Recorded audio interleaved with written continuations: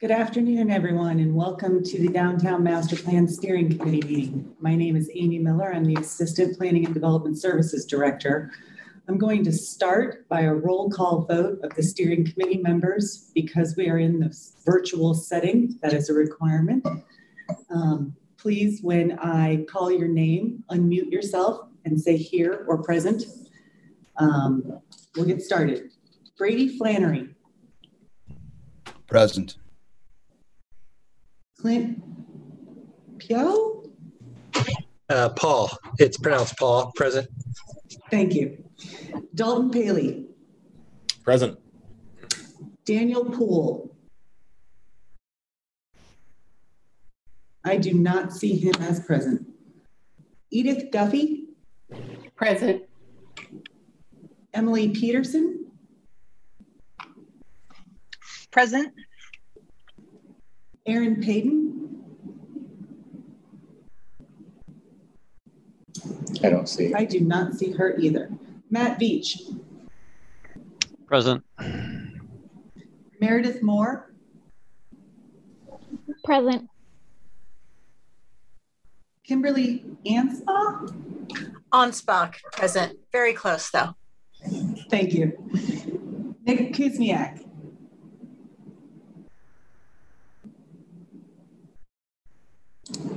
I do not see Nick. Sally Zagrai. Present. Sarah Hill Nelson. Present. Steve Clark. Present. Steve Kelly. Here. Ted Boyle. I do not see Ted. Pam Blackburn. Present. And Tom Burt. Don't see Tom either. We do have a quorum. The next steps is I'm going to hand the microphone, so to speak, over to Kyle, and he's going to read through some meeting procedures. Thank you very much, Amy. My name is Kyle Kobe, and I'll be facilitating the Zoom video portion of the meeting. Sorry. Joining me here in the Ad Astra conference room is Amy Miller, Assistant Planning and Development Services Director. We will work to facilitate the meeting proceedings. Currently, I have everyone muted so we can talk through the general ground rules for tonight's meeting. This meeting is being recorded and broadcast live on the city's YouTube channel. During the meeting, please mute yourself by clicking on the microphone icon found on the lower left-hand corner of the Zoom menu next to the video icon. When you are muted, a red line will appear over the icon. This will make it easier for everyone to hear the meeting. Just remember to unmute if and when you want to speak. You can also turn your video camera on or off by clicking the video icon in the menu. For the purposes of this public meeting, when you are participating in the meeting, please keep your video on. When you are not participating in the meeting, it is okay to turn your video off. You will still be able to listen to the meeting when your video is off. You'll just have to remember to turn your video back on when you are participating. Turning your video off when you are not participating will help make sure that the active meeting participants can be seen on the screen. In some cases, I may turn someone's video off if they are not actively participating to avoid visual distraction during the meeting. You can always turn your video back on during the meeting. If you are participating by phone, you can enter *6 to mute and unmute your phone. Somewhere on your Zoom screen, you will also see a choice to toggle between speaker and gallery view. Speaker view shows the active speaker. Gallery view tiles all of the meeting participants. You must state your name and title each time you speak. Members of city staff must also state their name and title each time they speak. I'll also ask that members of the public identify themselves each time before they speak to ensure that everyone is able to follow along. When public comment sought on an item, individuals participating via Zoom should use the Raise Your Hand feature. Windows and Mac users can access this feature through the Participants button at the bottom of their screen. Android and iPhone users can access this feature through the More button located at the bottom right corner of their screen. For those calling in by phone, you may dial *9. Individuals will be called upon by name in the order they appear on the meeting host screen. When you are called on, please unmute your listening device and state your name before speaking. All motions need to be stated clearly. After a motion is made and seconded, staff will call on each commissioner individually to provide their vote. Staff will then need to announce whether the motion carried and the count of the vote. I want to again remind everyone to please mute yourself when you're not speaking. Now I'll turn the meeting back over to Amy Miller, Assistant Planning and Development Services Director. Amy Miller, Assistant Planning and Development Services Director. First, I want to thank you all for being here this afternoon and sticking with us through this process. The consultant, Housfield Levine Associates, is with us this afternoon and will be starting the meeting with a presentation on the draft plan.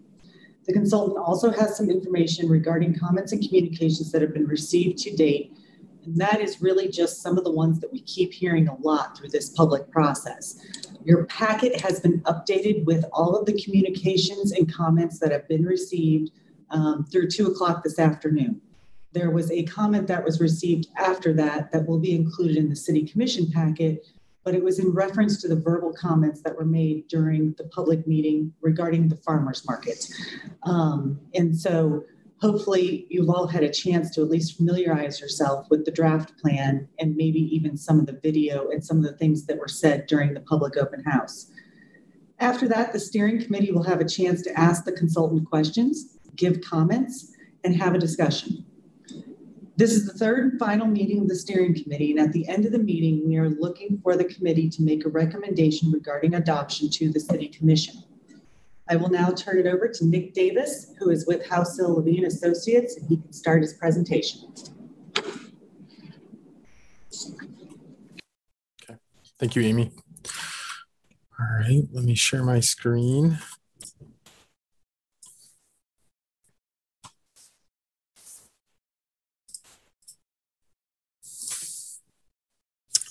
Okay, all right, well, thanks. Everybody can see my screen, I hope. I'll look for some head nods. Yes. All right. So as Amy had said, we're going to go through a couple different things, but before we jump into it, I just wanted to reintroduce, make sure everybody knows my name is Nick Davis. I'm a project manager for the downtown plan. And then with me is Jackie Wells, who has served as the lead planner on the downtown plan through this project. So as Amy had mentioned, there's a couple things we're going to go through today. Certainly want to hear from the group and get your feedback, both on the draft plan as it stands now, as well as comments that we've received over the last few weeks since it's been published and at the open house. But before we do that, we want to go just over an overview of the planning process. We also want to do a review of the draft downtown plan itself. Again, it's not the entire document. It's some of the highlights, some key sections. Certainly open to coming back and diving into any detailed section that we want to. There's a brief overview of the public comments. Not all of the comments received. As Amy had said, this will be more of where we've heard multiple people saying this, or we're getting conflicting feedback just based on what people want to see or don't want to see, as well as just some of the comments that we feel could be made or revised inside the plan. Wanted to get your thoughts on that. We also want to go over next steps, and then the last part is just the questions, the comments from the steering committee. As a reminder, there's a couple different ways to participate. I know this went out in some of the documentation that you received up to this point, as well as it's on the project website. But today, as we're going through this, please feel free, if you have a question or a comment, to send it to the entire group as part of the group chat. I would encourage you to do it as a group chat and not a direct link. That way we can all see what everybody's saying. Also, there's an opportunity to fill out a survey. So if you go to the Downtown Lawrence Plans project website, under documents, there's a link to the survey, and that's just tied directly to the draft plan. So if there's a specific page or a specific policy that you have a comment on, please feel free to add your comment there too. Maybe you don't get it out today, or you hadn't really thought about it. That's a great way to send it to us. It's also a link that you can send out to anybody who wants to participate or has comments. So if you want to jot that down, or we can add it into this chat as we're going along. And then also, of course, you can always send an email directly to the city to this email address. I know you all have a line into the city, or you're able to send an email, but if there's anybody else who feels like they didn't have an opportunity to voice their concern, these are the two better ways to get us their comments. So about the planning process, just a recap of why we do this, why we do a downtown plan, why specifically we did a downtown plan in Lawrence, and what that process looked like. It's important to engage the community to identify its desires, its needs, its aspirations. We want to make sure that when we're preparing this plan, we're assessing the existing issues and opportunities, which was a big part of the existing conditions report that we prepared earlier in the planning process. And then from that, just recognizing what existing successful aspects of a downtown are and how you incorporate that innovative and creative initiative that could be a big part of the different recommendations in the plan. And then just creating a guide for future capital projects to support grant applications and to direct development activity. And then the plan can also help just ensure the realization of the vision and the goals and the policies through the implementation plan. So the implementation plan is the last chapter of this document. And when we get into that, there are some components in there that are vital to seeing this plan fully realized. The planning process from the beginning, this project was broken down into 7 steps. There was a project initiation. We did community outreach. It was a big push at the beginning with community outreach, but then even throughout the rest of the project, there were a couple of different community engagements. Task 3 was a market and demographic analysis, and Task 4 rolled up that market and demographic analysis into the existing conditions report that we had prepared. From there, we were moving into Task 5, where we developed a vision statement and the guiding principles that supported that vision statement. And then from there, we moved into the draft downtown master plan. So Task 6, which is the development of the overall plan using the vision statement and guiding principles as kind of our takeaway or our lead. And then the last task is the final downtown plan and implementation. So as it's identified in the downtown plan, there were quite a few different community engagements, both in person and digital. Off to the left, you can even see we talk about the role of the Downtown Plan Steering Committee, how we'd participated with this group, how we'll be participating in the future, which is this meeting. But then also just the other community-wide events that were conducted. We did the community workshop, business workshop, downtown and adjacent neighborhoods workshop. We had conducted focus groups and prepared DIY kits. There was also a visioning workshop. So once we had moved away from the existing conditions component of the project and actually started to move into the plan making phase, there was a visioning workshop held where people were making maps, such as the maps that are up at the top of the right page here. And then even during the COVID-19 pandemic, there were some challenges, but even during the pandemic itself, there were how has COVID-19 impacted the downtown? There were a couple of different sessions. There was also a Lawrence Listen survey. All of the feedback that was received through that process was also incorporated into this plan. There was also online participation through a project website and community questionnaires. We also use a tool called map.social, which is what's on the right, just allowed people to drop points or draw in areas that they would like to see potentially redeveloped or areas of focus. And that tool was used to help us map some of the recommendations found in the plan. We had prepared a visual preference survey. We had just over 250 participants fill out the visual preference survey. From that, we were able to get a better sense of the types of buildings or the types of character or the landscape or the parking that residents and business owners were looking to see in the downtown. So we sort of used this to draw from some of our concepts as we were starting to prepare some of the plan's recommendations. I know we had talked about this in some detail, the vision statement. I'm going to hand this over to Jackie. She's going to walk us through the vision statement, how it was prepared, and then what's in this plan. Jackie. So the vision statement was created after the existing conditions report. So really was building off of a lot of the community outreach that we heard right at the beginning of the process. So it's an aspirational statement, communicates where the community wants to go with the downtown in the next 10 to 20 years. It also builds off of those issues and opportunities identified in the existing conditions memo. So we don't want to go through the vision statement as a whole. It's a pretty long statement. It spreads 2 pages, but we wanted to focus on some of these highlights. These are pull quotes from the vision statement.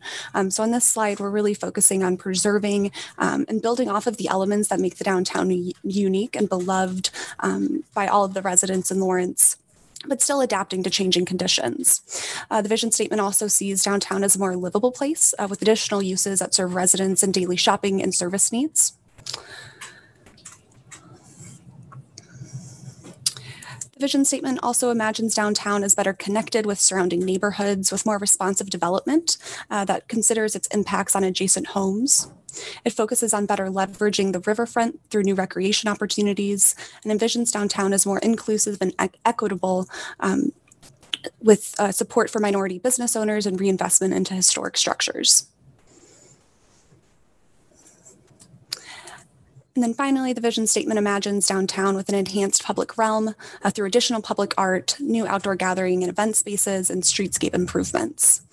Then I think the very final sentence of the vision statement summarizes the intent of the plan as a whole and envisions that throughout its evolution, downtown has retained the characteristics that make it special while continuing to remain relevant, reaffirming its sense of identity as uniquely Lawrence.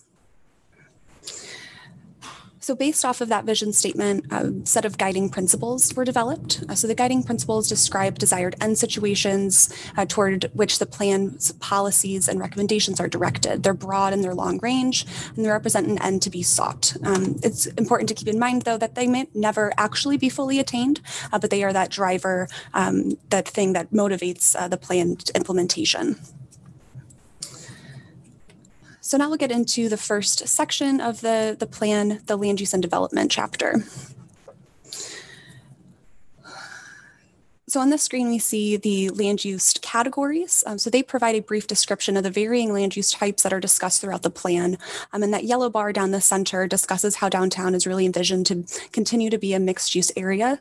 So all of the different land use types that we see on the screen here are envisioned to really be mixed into the same building. So you would have those non-residential uses on the ground floor and residential or office uses above. And then on the very right-hand side of the screen, the housing section discusses housing affordability and recommends that the city continue to utilize the Affordable Housing Advisory Board toolkit that's been developed and the Housing Trust Fund to increase affordable housing options. That text is also supplemented throughout the plan as affordable housing is discussed with more specific recommendations on how the city can incentivize its development.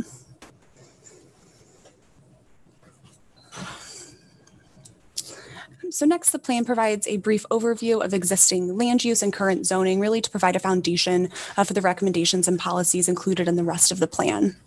So building off of those existing conditions, the functional subareas divide the downtown into 11 distinct areas that all have a unique built form, functionality, and future opportunities.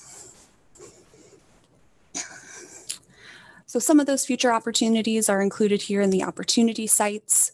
So the opportunity sites are broken down into 4 distinct types: redevelopment sites, parking lot redevelopment opportunities, catalyst sites, and strategic investments. The opportunity sites are not meant to be an exhaustive list of all of the sites that could redevelop downtown. It's really only meant to identify those that are most likely to, and then provide direction to the city if redevelopment or new development proposals are brought forward. So we're not recommending that the city spearhead any of these development or redevelopment opportunities, with the exception of the redevelopment of city-owned parking lots, if those opportunities come forward. So the recommendations for the city-owned parking lots would ensure that parking will not be lost, that adequate public benefit through affordable housing, outdoor gathering, and event spaces would be incorporated into those development proposals. And one thing that we heard through our community outreach process once the draft plan was put forward was that the one-story bar redevelopment sites or a point of concern. So they've expressed that identifying bars like Replay for redevelopment might incentivize property owners to raise rents and push out these existing uses. And although this was definitely not the intent of the section, as we discuss how the existing uses should remain, we do understand the concern that these folks have and want your input as to whether these sites should remain in the plan. So that's something we would like to discuss with you all further once we get to the Q&A section. So next, the plan discusses how to activate vacant storefronts. And the most specific recommendation here is the vacancy fee or tax program. So we have received a lot of public comment in support of this type of program and have been asked to increase the recommended $400 annual fee to something more substantial. And we would also like to get your input on that topic as well. Then the plan identifies strategies to incentivize the enhancement of facades through a facade enhancement program and through an update to design guidelines to provide more guidance on the level of facade enhancement that would be required based on the level of reinvestment into a building. The last section we want to review with you all for the land use and development chapter of the plan is the historic resources section. So the map on the left-hand side of the screen identifies all of the historic resources downtown and breaks them down into whether they're on the national or state register or on the local register. Then we get into a discussion on the city's historic preservation ordinance, which focuses on three strategies to address the issues we heard from the public in the beginning of the process about how the ordinance may impact redevelopment opportunities. So that first strategy is to revise the standards for review for certificates of appropriateness to be more specific to non-historic properties in the environs of historic properties. The second is to amend the ordinance to allow for the Historic Resources Administrator to approve redevelopment of non-historic properties. And then the last one is to amend the ordinance to eliminate the environs altogether. So we did receive a lot of feedback on these strategies, mainly the last one, and would definitely like your feedback on that as well. And then I'll pass it back to Nick to go through transportation. All right, thanks, Jackie. So for the transportation section, we looked at it a couple different aspects. First, we broke down the downtown area, the downtown planning area by its roadway network. We looked at some of the recent improvements that have already been installed over the last couple of years, the North Lawrence access, also the 6th and Mass Street intersection improvements. But we also looked at signalized intersections, potential hawk signal sections, mid-block crossings, and then just overall the functionality of the roads. We provided guidance on or recommendations for parking in the downtown, looking at some potential downtown parking option solutions, also some of the off-street pay stations, which we know that the city is currently working on installing off-street pay stations or off-street a downtown parking app as well. We also prepared a map that just identifies the off-street parking walk shed, just gives you a sense for the distance that people have to walk. So that's a 2-minute walk shed from any parking lot, any off-street parking lot that's in the downtown, both private and public. So I know we'd heard through this process that parking was a real concern, and for many reasons, parking was a concern. The timing, potentially the cost, if someone wanted to park in one location, walk to a place, and then wanted to move again. So this graphic was just helping illustrate that there are several parking opportunities in the downtown, and just how those are managed are what are important. We also looked at the walking aspects of the pedestrian gaps and sidewalk maintenance aspects in the downtown, looking at things like making sure that the sidewalks are comfortable, making sure that they're activated, that there are safe routes through the downtown, and then tying into neighborhood connections. That was certainly something that we had heard when working with downtown workshop participants, but also from the adjacent neighborhood participants, is making sure that there are easy and safe connections to the downtown from the sidewalks. Coordinating with the city, we made sure to incorporate the most recent version of the Lawrence Loop and what that connection, what that path looks like. There's both existing and planned Lawrence Loop stages that this document wanted to incorporate into it. And then just making sure that we're able to connect down to that from the downtown is something that's very important. And then we also looked at the Vermont Street and Massachusetts Street bridges, and we're trying to find ways to repurpose the current infrastructure, or if there was something that needed to be like an add-on to the bridge, just to make this a bit more pedestrian and bike friendly. So the first concept, option 1, just shows a narrowing of the drive lanes across the bridge, so you can increase that multi-use path from 6 feet to 8 feet. And then the second concept would really show like a bump out or a cantilever approach. So you'd have to extend the actual bridge itself for the pedestrian side to get a 10-foot multi-use path. Community facilities, I'm going to hand this back to Jackie. She's going to walk us through this. Thanks, Nick. So the first section of community facilities we want to walk you through is the public spaces. So this section identifies the informal public gathering spaces that currently exist in downtown. So places like the pedestrian cut-throughs, the plaza in front of the US Bank building, and we're really encouraging that these types of spaces be preserved and enhanced moving forward. Then we discuss homelessness and 3 strategies to make downtown a more welcoming place for people experiencing homelessness, while at the same time addressing many of the concerns that were brought up by outreach participants. So our first strategy here is the establishment of solidarity lockers. lockers. These lockers would provide people experiencing homelessness with a safe place to store their belongings. This would help minimize the stigma of homelessness and help to connect people to service providers by a mail slot that would be included in the lockers where service providers could more reliably communicate with the locker users. The second strategy is an example that was used in Paris called Le Carillon, where a downtown association established a system of stickers that business owners would display in their shopfront window to communicate to people experiencing homelessness about the types of services that they could receive within that business. So maybe it's a telephone or a restroom they could use, a hot drink or meal that they could receive, or just really a climate-controlled place to spend time. And then the final strategy is the establishment of a downtown streets team. So this would be a volunteer organization that would provide work experience for people experiencing homelessness to assist them in finding stable employment. Then next, we discuss the farmers market and the Kansas River. So the downtown plan really encourages a permanent event space to host the farmers market and other outdoor concerts or other events, and identifies two possible locations.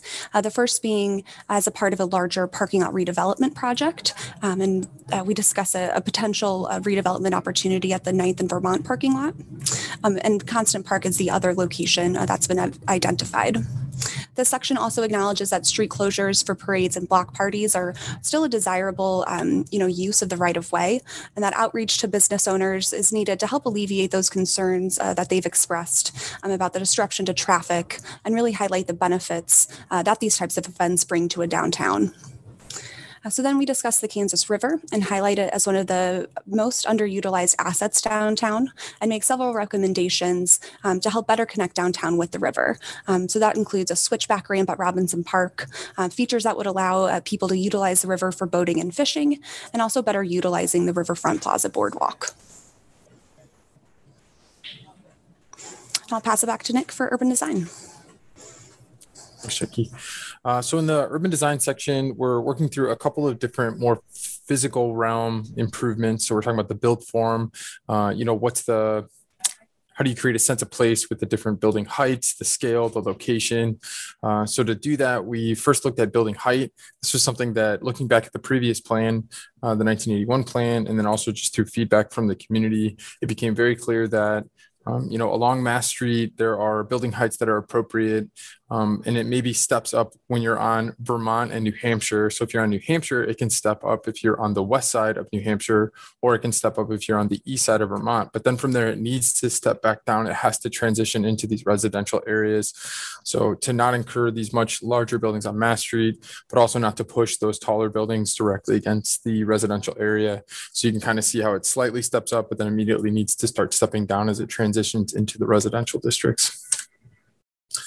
For the street wall, just making sure that the street wall is maintained. You have one of the most incredible street walls we've ever seen in a downtown. It's consistent, and although there may be varying heights along Mass Street or even along Vermont and New Hampshire, it provides a visual interest, and it's very much brought up to the street. There's only a few situations where that's not the case.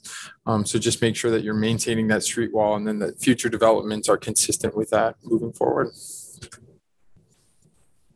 We provided recommendations about how to improve intersections so that they're both safe and efficient for cars moving through this area, but also that pedestrians and cyclists have a safer space to walk through, and that there's visual interest incorporated into them. So a change in texture or a change in material that just supports that kind of denoting of a pedestrian is going to be here. So as a driver, it's something that you're signaled to and you can see it.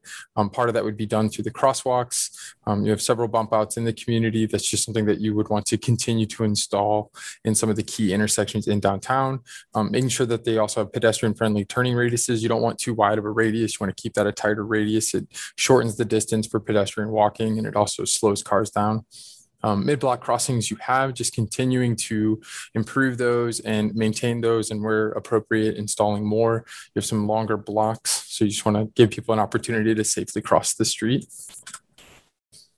For the streetscape, we were looking at different zones, different functional areas as the streetscape should be improved over time in just a coordinated way. So we identified the Mass Street, streetscape between 6th and 11th is kind of like the primary streetscape in the downtown in terms of just some of the width and the opportunities, and that these other areas along New Hampshire and Vermont, as well as the downtown approach, can use some of the themes from those or from the Mass Street, but they wouldn't be a 1-for-1 or don't need to be a copy. You have some challenges with the overall sidewalk widths, as well as just the overall right-of-way being slightly different than what's on Mass.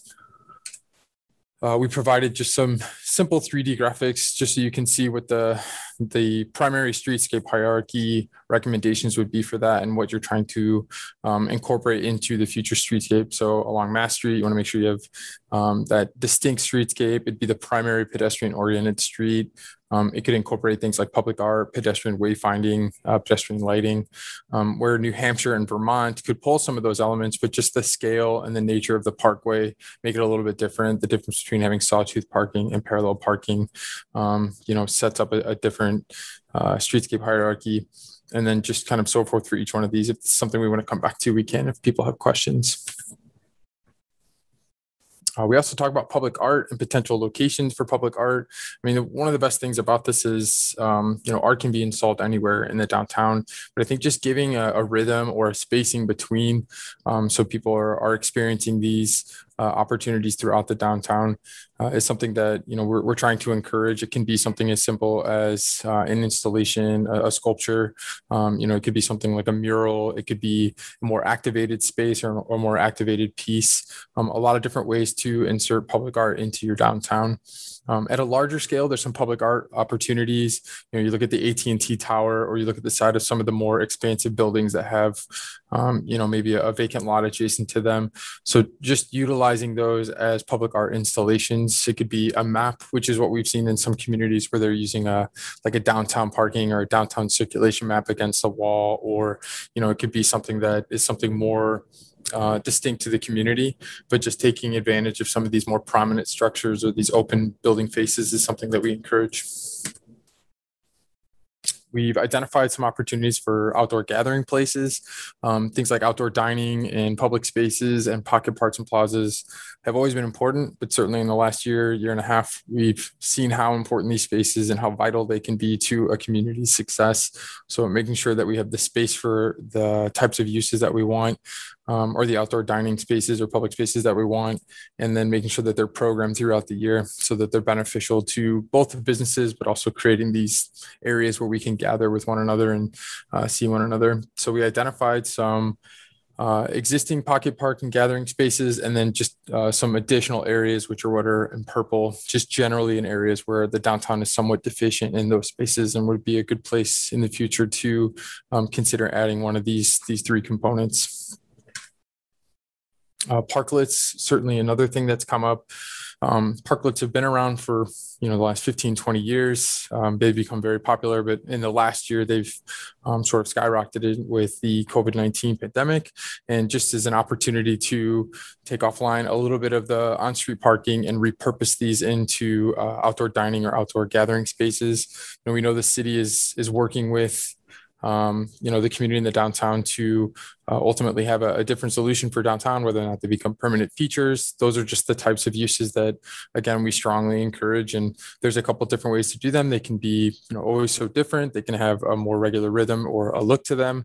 But knowing that parklets are something that could really fit in the angled parking configuration along Mass Street and also in some of the adjacent streets are something that we encourage. And then maintaining the cut-throughs, maybe improving them over time. The cut-throughs are great. I think they're unique to Lawrence. You don't see those a lot. They're some of the only breaks in the street wall in some areas.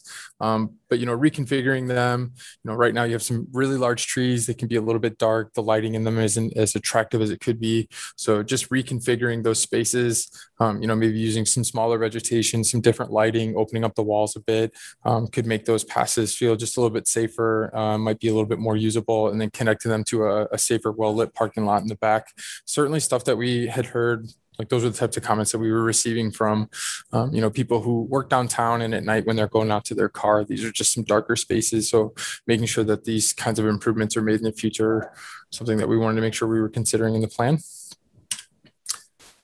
The last section, the last chapter of the downtown plan is the implementation chapter. And although this doesn't have as many graphics or visualizations or maps as the previous section, this is a really important chapter. It talks about the public communication process, how you need to continue doing this moving forward, make sure that you're maintaining this conversation with the community, with the downtown, with the businesses.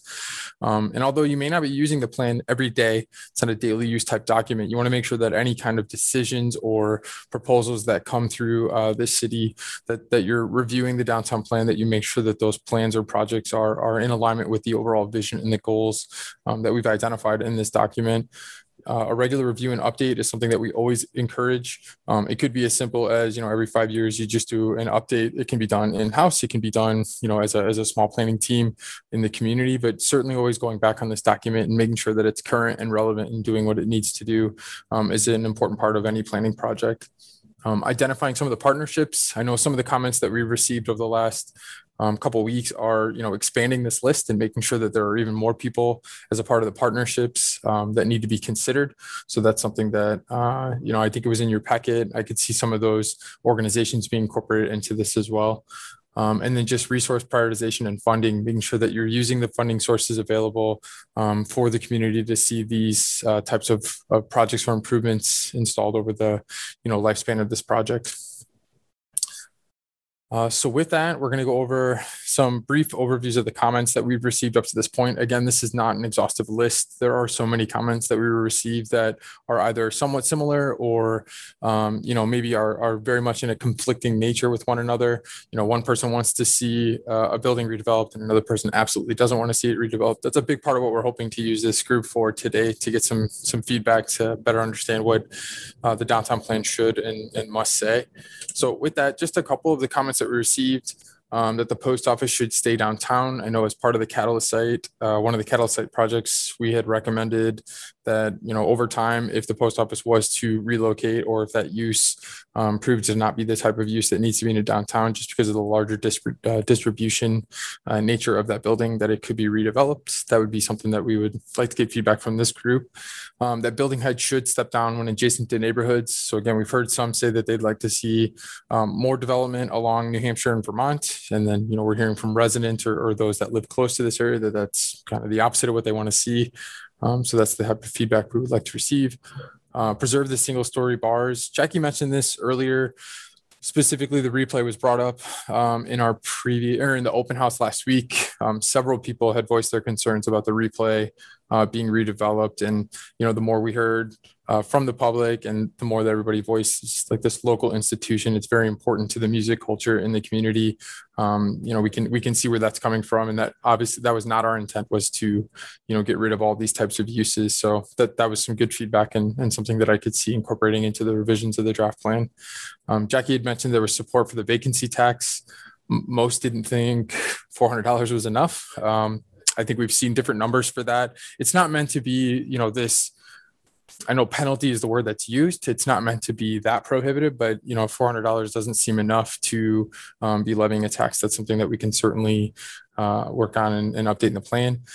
A few people had identified the solidarity lockers should be added immediately, that they think that's a great idea, but also to incorporate some other plans, some other projects that the city is currently working on into this document, just to make sure that that's made clear to everybody that this is something the city's already working on, but they want to make sure that, we don't lose sight of other opportunities. Residential and other land uses will increase traffic and parking. So how does the plan propose to address that? So if we increase the amount of residential downtown, are we increasing traffic? Are we going to require parking in the downtown if you're building out residential? I recall when we first started this project, that was something that was made very clear to us, that if residential is going to occur, the parking for that residential unit needs to be provided. That was feedback that we'd received, not just from the steering committee, but also at the public workshops. So again, I think just reconciling the fact that if residential development or if any development does occur in the downtown, that could increase traffic, if everybody's coming in through an automobile or from vehicle. The plan should not recommend any changes to the current historic ordinances. Jackie went over what our current plan recommendations are. That was probably some of the most consistent feedback that we received, was about the historic preservation or the historic ordinance section of the plan. So certainly something we can talk about in more detail with the group. And then are some of the venues like entertainment compatible with residential? That was something that we had heard from a couple of different people. If we're encouraging residential uses, is that going to create conflicts with the types of uses that are already downtown? Up until the open house, I didn't feel like we heard this a lot, but we heard this quite a bit at the open house, was the idea of closing down Mass Street. We had heard before that there was this idea of maybe closing down some of the other streets for events, the side streets, so 6th, 7th, or 8th. But to completely close down Mass Street was something that had come up. That one certainly, or then converting Mass Street for a pedestrian mall, that had quite a bit of a back and forth on the chat. I mean, some people thought that was a great idea. Some people thought that's not a great idea. There were some, contentious arguments about what is the best role of Mass Street. So that's something that I think we could present to the group. I'm sure you saw that in some of the feedback that was from the open house in your packet, and that it's important that all improvements are ADA compliant. I mean, that's sort of a given. That's any improvement in the future that happens needs to be ADA compliant, but certainly just making sure that that's something we're all considering and all thinking about, especially when you start to think about some of the improvements that could happen along the river. You got a lot of grade there. So to make sure that those are ADA compliant is an important consideration. And that pedestrian and bicycle improvements would be amazing. There were a couple of comments where just people were looking for ways to get more bicycles downtown, be it through pedestrian parking or bike parking, so more racks or more bike amenities, but also just making sure that the bike lanes in the downtown are well connected. There's still some discussion about whether or not Mass Street should or shouldn't have a bike lane. It's just in our experience that with angled parking, that is not a safe environment. So making sure that the peripheries, so New Hampshire and Vermont are able to support those types of bike lanes is important.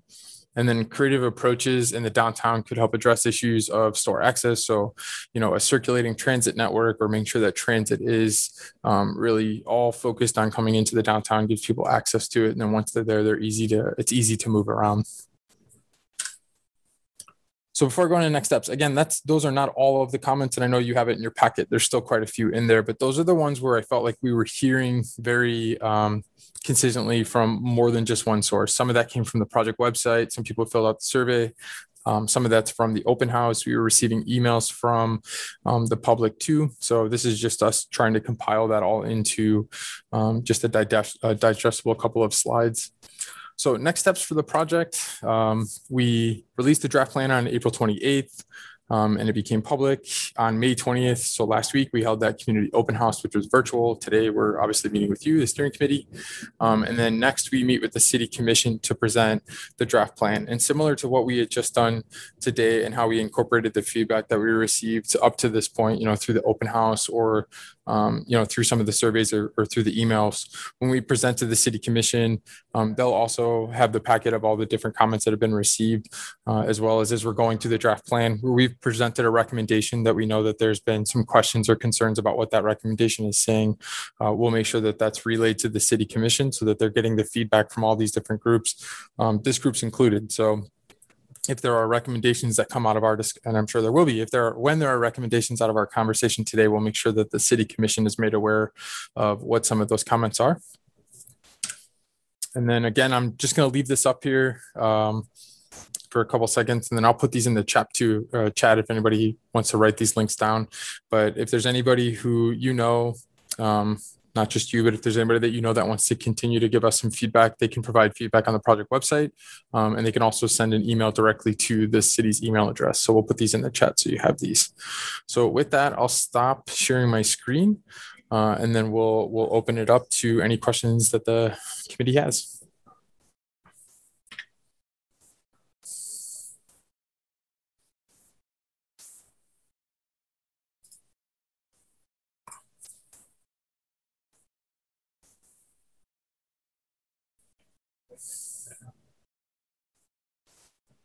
So I don't know if we want to go by a hand raise. I'm going to see if I can get to the chat. Unmute. We are. Steve Clark, if you want to go ahead and unmute yourself. Yeah, are we doing it by hand raise? Yeah. That would be nice, either a visual hand raise or using the raise your hand feature. Either one will work. It might take us a couple minutes because we've got a couple screens to scroll through, but we'll get Got it. All right, thank you. I just had one question. in many ways, well, first of all, the most exciting part of this whole thing is this AT&T iconic revolving art piece. That was cool. I did get the sense that the plan, and maybe this is entirely appropriate for the city, but I got the sense that the plan was mostly telling us just do kind of more of the things you've been doing and do them better. I didn't see any sort of big, exciting, you didn't decide to bulldoze one whole block or any sort of big moves like that. These are all kind of, it seemed like it was a very incremental plan. And I was wondering if during your planning, were there any ideas that you felt were bigger that somehow kind of got tamped down along the way as planners? Was there anything that you thought would have been pretty cool that didn't get incorporated for whatever reason? Boy, I don't know, Steve, when you say that, I might think on that as we go through this. I'm trying to think if there's anything out there that we heard. I mean, there were some buildings that we thought, maybe could be repurposed, but I think as we went through this, it just became clear that those would come with so many challenges or could be so cost prohibitive, it really wouldn't make sense. But that's a good question. I don't know. Let me think on that as we go through this. And if I can come back to you with that, I will. Yeah. Okay. Again, I want to say, I think maybe it's entirely appropriate to have an incremental plan. I just was curious. Sometimes visions are, big and sometimes they're incremental. So also I wanted to respond to your question about the preservation piece, since I'm an architect on the committee. I strongly want to advocate for the environs requirement to go away. There's a reason in 2013 that the state of Kansas Preservation Act eliminated the environs requirement for the entire state of Kansas and all its communities. And I think it would be really helpful for developers to understand the rules of the game. And that one is very misunderstood by the public. And it's also misunderstood, I believe, by some people who are judging the success of it as well. So I really want to advocate for that option that you presented. Second, the downtown guidelines, I want to applaud you for putting your bit of criticism in there about those. I think it's accurate. And I do think that there's many things that could be improved about those guidelines. Again, they're sort of written, so they're kind of, in some ways, they're kind of misleading to people who read them and who aren't in planning or design. And so I really want to advocate for that part to stay in the report as well. I did have a process question. Sorry for taking so much airtime here. If we're being asked to approve the plan today, what's the thinking about having us do that when the action matrix isn't included as part of our approval? Sure. So the action matrix will not include anything that is not a recommendation in the plan. It would just be us condensing it down or synthesizing it into a specific action. I think for most that might seem like semantics, but it's not. A lot of plans recommendations are high level or aren't necessarily like a checklist type. So what we'll do is go through the entire document and synthesize this down into, a couple pages of a matrix that gives clear direction to not just the city, but anybody who's tracking these types of improvements in the downtown. So something that's a little bit more digestible. So basically you get 140 pages in hopefully 3 to 4 pages. And it's not everything. It's just items that we know are actionable that should be taken. And that goes back to that regular update. As you're checking off, some communities we've worked with in 3 or 4 years, they got everything done. So they have to go back to the plan and pick out more actions. Some it takes all of 20 years and they don't realize them. So it's not that we'll be adding in any additional recommendations that don't already exist. The reason we don't move forward with that is if, we're off base and we don't have the right recommendations, it's not worth the effort to go through and make those actions. Okay, thank you. And then one more thing. When I was saying that the downtown guidelines are a bit misleading and so forth, and the environs rules are as well, you've got some language on page 29 that says that new buildings on Massachusetts should match existing character. And I think match is something that people are going to read as being maybe a stronger request than what I would see as a designer. Match seems to me to be pretty specific. Okay. That's a good point. Thank you. You said that's on page 29, right? 29, yeah. Yep. Thank you. Thanks.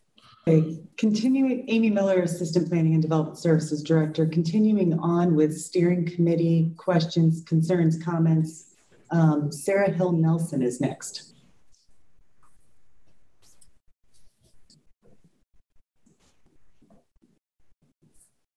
Kyle Kobe with Planning. Sarah, I just want to cut in for a moment. Oh, you're still muted right now. Sorry about that. Okay, so I just had a question keying off of Steve's question about process a little bit so I see all these comments that people have made, and I think there's some substantive comments, and it's like I feel like I would need to see how the comments actually get incorporated into the plan before I would feel like I could endorse the plan. So, I mean, I see, we've got the comments and all those things listed. I have, maybe 20 little minor comments throughout the plan that I think would be important. They're probably not worthy of discussion, like as the whole group, but I feel I'm not really prepared to sign off on the plan today because it seems like, I don't know, it doesn't seem like it's actually finished, but maybe I'm not. Could someone clarify that for me? Amy Miller, Assistant Planning and Development Services Director. So when the steering committee was really envisioned in the beginning, it was kept to 3 meetings. That is per your resolution that established the body. And that was also a part of what was in the original scope for the consultant's work, was the 3 steering committee meetings. We have had 2. This is your 3rd meeting. So with the timeline of the project and those parameters, what we'd be looking for tonight is you're making a recommendation to the City Commission. And that recommendation can include make these changes and then adopt the plan with these changes. The other option, if you are not comfortable, is you can make a recommendation to the City Commission that you would like to have these changes made in a further steering committee meeting. Yeah, so like I could say, because it's not just my changes. I mean, I think I've seen lots of people, I've had people in the community contact me. And so then I would love to see how that impacts the plan. How does it change once they receive public comment and then a final plan? So today I could say, I don't feel, I don't feel that I have enough information on the plan right now because I don't know what comments are going to be taken in. So what would I just say? I'm not going to, I would make the recommendation that I can't vote on it until I see the actual final draft. So Amy Miller, Assistant Planning and Development Services Director, what we're looking for from you all is, yes, there were a lot of comments that were made. Some of them were very technical and small and tiny and not contentious. And those are the changes that we're going to go ahead and make. I think there were 2 spelling errors. We'll make those. That's not an issue. But the consultant has outlined some of those big items that we're hearing both sides of. Okay, historic preservation is one of them, for example. Those are the things that we're looking for the steering committee to weigh in on and say, this would be our recommendation as a body, as a whole, for you to move forward with what direction those changes should take. So it would be by motion of the steering committee.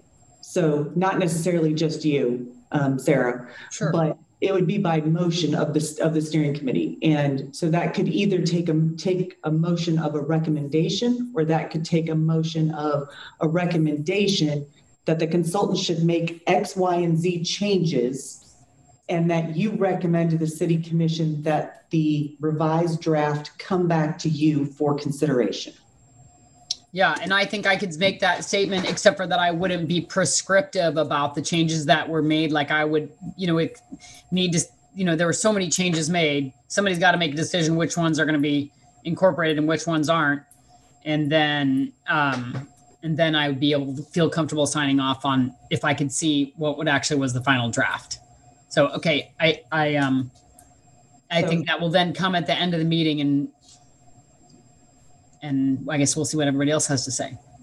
Amy Miller, Assistant Planning and Development Services Director. What we're looking for is for you to give direction as a body as a whole to the consultant as to what changes you would like to see made based on the comments. Yeah, that's a lot. There are a lot of comments. I'm not sure I could do all that. We can do that as a team in this 1 hour we have left on this meeting. So maybe somebody else has a suggestion about how better to move forward. I don't want to dominate here. I'll look forward to hearing what other people have to say about this. And I'm Sarah Hill Nelson in Downtown Business. Sorry, I forgot to introduce myself. Okay. Amy Miller, Assistant Planning and Development Services Director. Matt Veach was the one who was next. Hi, my name is Matt Veach. I'm representing the Historic Resources Commission on this steering committee. And I wanted to commend the consultants on what I think is an excellent, albeit incremental plan. I think, kind of representing kind of the long view of things as a historian and archivist by training. I'm kind of a fan of incremental change. I'm also representing the historic preservation community, and there's a lot of concern, as you've seen in some of the comments, about a very specific targeting of some of the tools that we use in historic preservation to ensure that our historic built environment maintains its unique character and its architectural integrity. And I don't think a 20-year strategic plan is a place to litigate the very specifics of our preservation ordinance is in the way that this particular plan does. I believe that the way that the plan addresses the downtown design guidelines is a much more appropriate kind of high-level set of recommendations on trying to make those design guidelines perhaps a little bit more usable and a little bit less prescriptive that's the way we need to approach the historic preservation ordinance from my view. The historic preservation ordinance is in the process of being revised. Staff has been working for some time to come up with a revision to that draft, or a revision to that ordinance.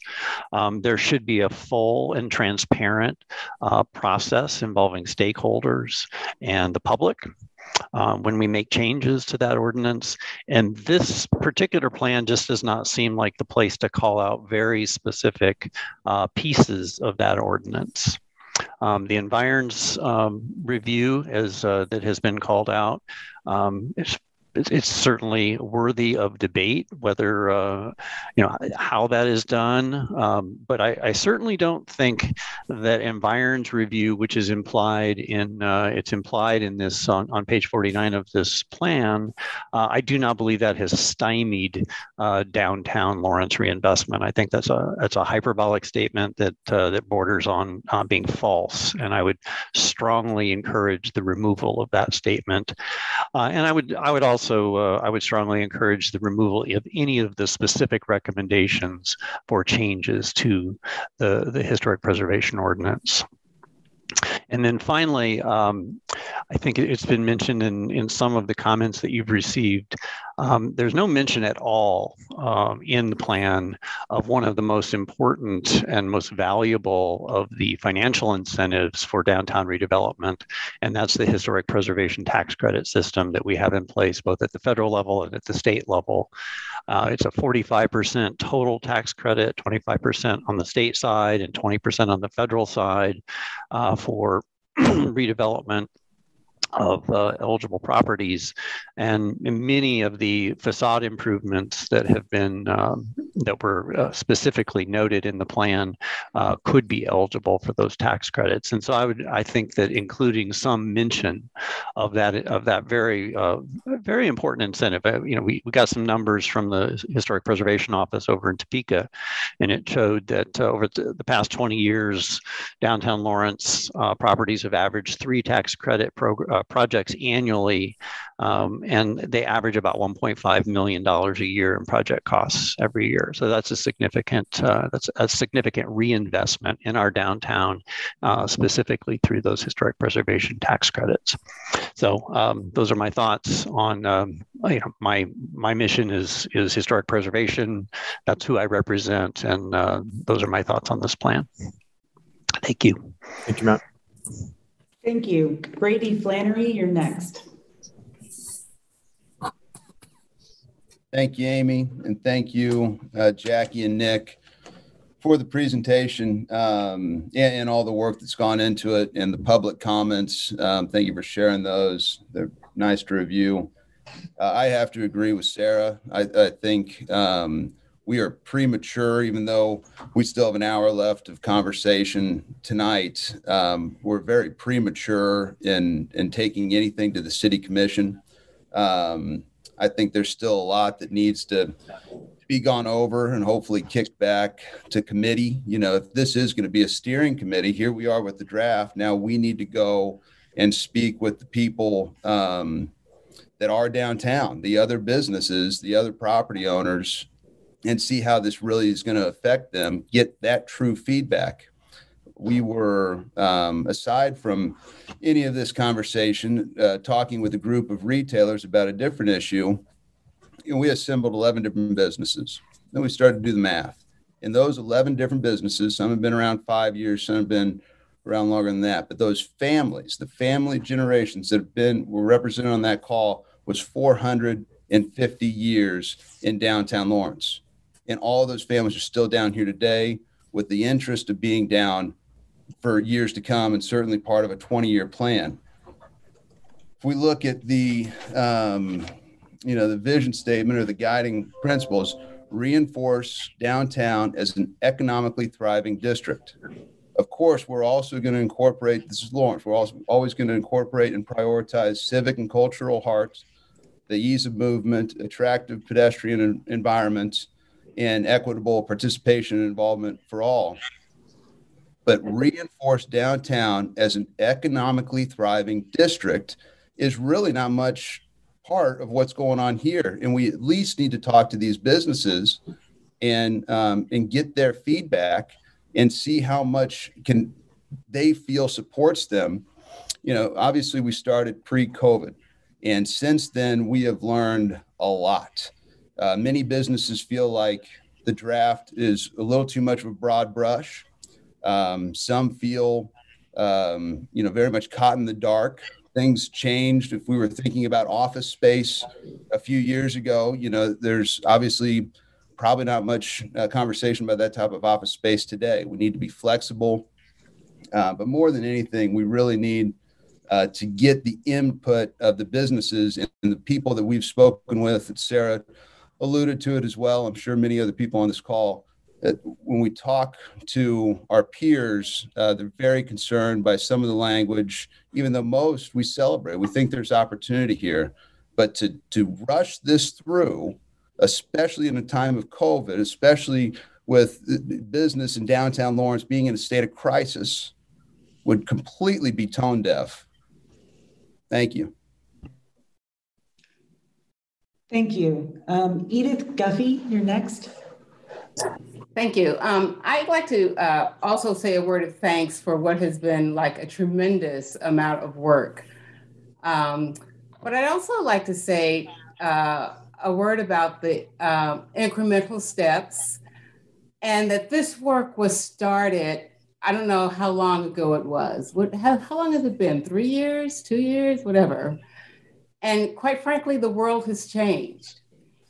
And if this is incremental work and incremental steps, and we're going to be a more inclusive and equitable downtown, I don't see anything that changes and makes us different and more equitable and more inclusive.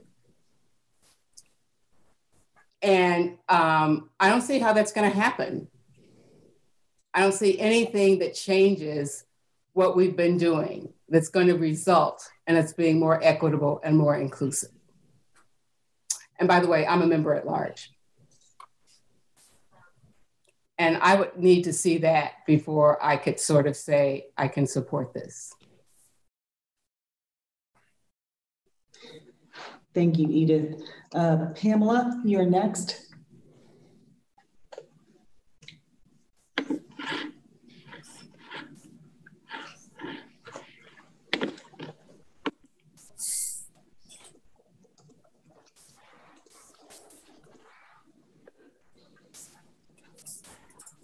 Pamela, you're on mute. I knew that. Maybe. I was so busy trying to find how to raise my hand.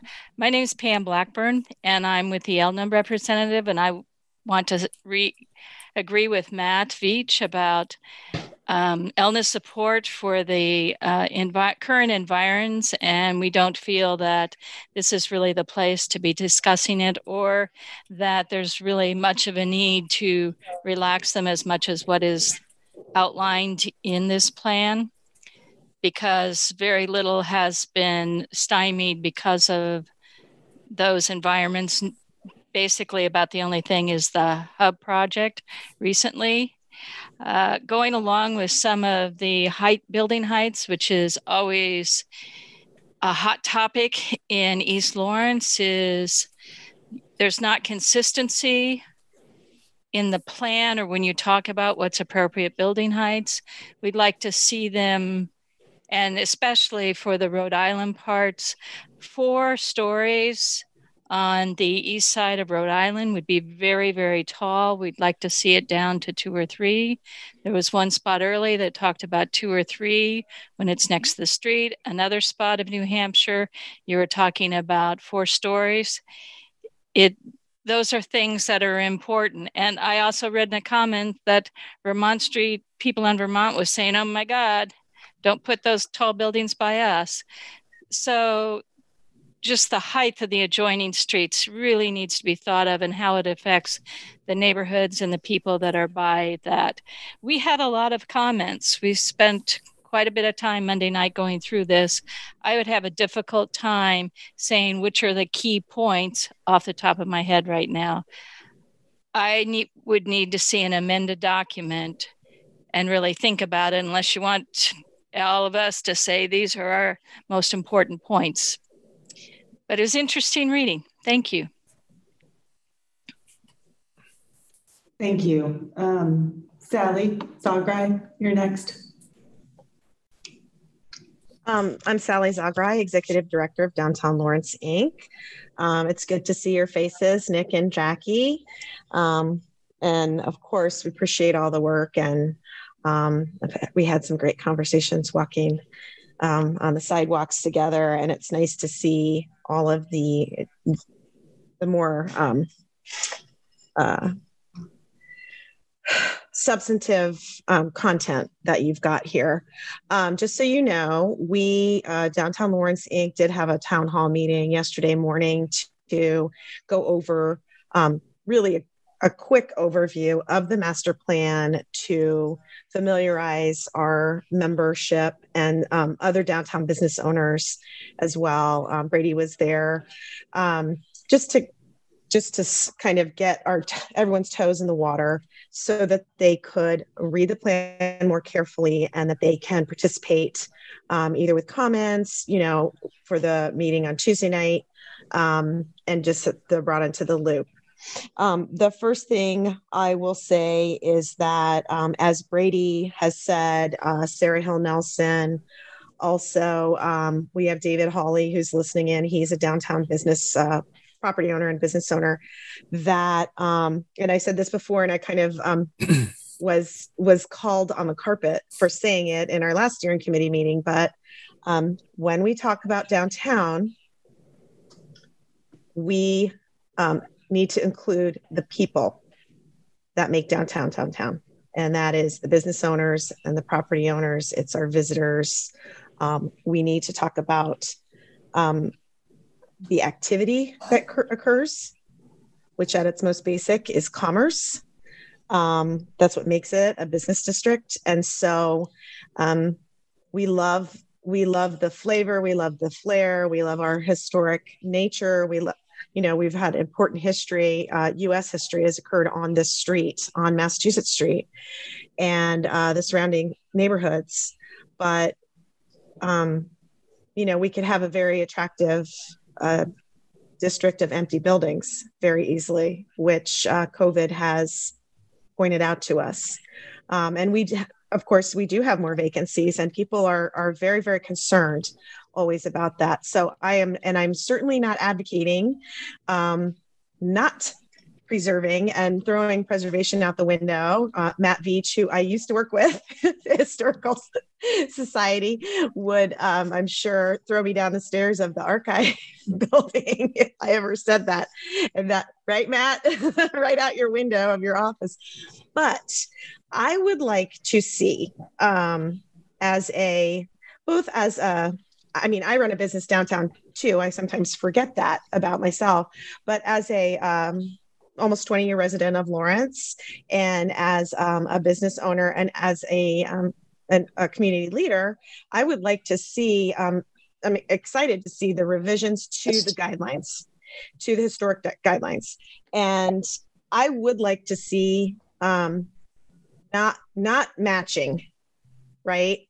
I don't necessarily, I agree with I think it was Steve's comment, Steve Clark, that, trying to match sometimes gets us kind of a Disneyland or, kind of a watered down version of historic structures. I was just in Wichita on Friday. I took my assistant Rochelle and I took a road trip down there and went over to Delano over there in on the west side of the Arkansas River. And that main drag there is similar in many respects to New Hampshire, Massachusetts, and Vermont, with 1 and 2 story buildings, a few 3-story buildings. But there's some very modern renovations there, and they really look great. Just right on that, I can't think, I guess it's Douglas, actually, it would be West Douglas Avenue. And one of the buildings actually kind of reminded me of a micro version of our library, kind of the glass and the wood and the angles. And it just looked fantastic, I thought. And I think there are ways that we can do it. We certainly have a lot of talented architects in Lawrence, and many of them are downtown, have their businesses downtown. So I hope that can, as the guidelines are being discussed, I hope there's a way to balance that and to consider good looking, cool design that adds to the historic, because history doesn't stop in 1863, right? We're here in 2021. And as we know, times change. Another kind of broad statement is I have heard so many mischaracterizations of the plan in general, this draft, even that it's a draft, even that it hasn't been voted on, and that listening in on the open house and seeing the comments, just mischaracterizations of things like the facade improvement program, that there's going to somehow Downtown Lawrence Inc. was involved in it, but just basically, that the preservation budget was going to be scrapped and it was going to somehow be given over to developers to build, in quotations, whatever the hell they want. I mean, there's no fun. And I cannot agree more that the historic tax credit program we need to do a really good job of promoting that, because it is an amazing program here in Lawrence, but across the state. And the people who run that program are marvelous, and they know what they're doing, and they are, they're just it's such a great program. And it really helps property owners to do the right thing. in an easier way, I think. And I also, I agree with Edith, and thank you for saying about the equity and the inclusivity. And I'll admit, I'm not an expert on how these plans are done, and your planners, your urban planners, you're not social justice organization experts, and so I know it's hard to kind of incorporate everything and to what should our expectations be for the plan.